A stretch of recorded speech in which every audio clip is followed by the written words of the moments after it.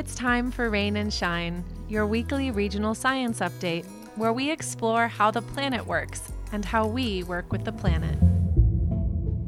About a month or so ago, I saw a snowbow, or so I thought. I had never really seen a rainbow in the sky in winter. I have seen halos or columns of snow crystals dancing in the wind, reflecting hundreds of tiny rainbow sparkling lights. I love to go out on these cold nights when the snow is on the ground and the moon is bright, and as I walk, the sparkles of reflected moonlight leap out tiny and brilliant, instantly fleeting and magical. It's on these nights that I remember that I live on a planet where trillions upon trillions of unique, tiny, and beautiful crystals fall from the sky. But back to this snowbow. I was curious.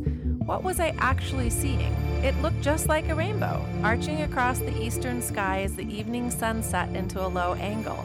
But two things made me wonder about it. First, I don't really ever see full rainbows in the sky in winter. Do you? Second, snowflakes are fundamentally tiny hexagonal blocks or flakes of ice, not clear, round water drops. And while my sparkling, tiny snow crystal friends reflect the light, they can't refract light into a full rainbow. Let's pause for a definition here, because this, it turns out, is the crux of the issue. Reflection refers to light that has hit a surface and is bounced back off along the same path it came in on.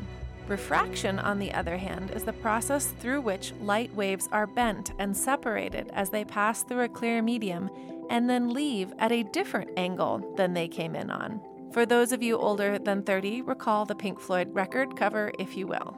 Reflection is found in mirrors, while lenses or prisms cause refraction.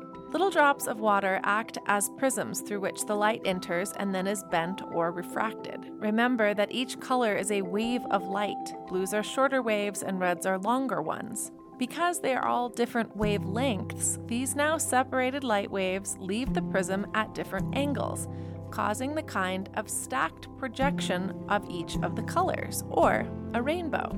So while opaque snowflakes can and do reflect the light of all the colors of the rainbow back to you, you need the clear prism of spherical drops of water to get the rainbow projected across the sky.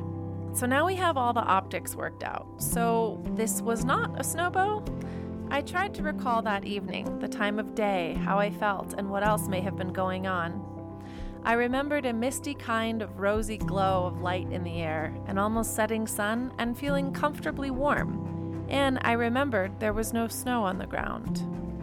Now, getting back to my research, as I continued reading about the lack of actual real snowbows, I found that in some rare cases, when temperatures are at a special Goldilocks-like medium, tiny drops of rain can fall at the same time as snowflakes.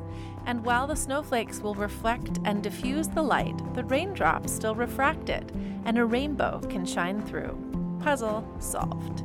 There is no snowbow, only rainbows, and waterfall bows, and sprinkler bows, and tiny rainbows from crystals, and big ones from prisms.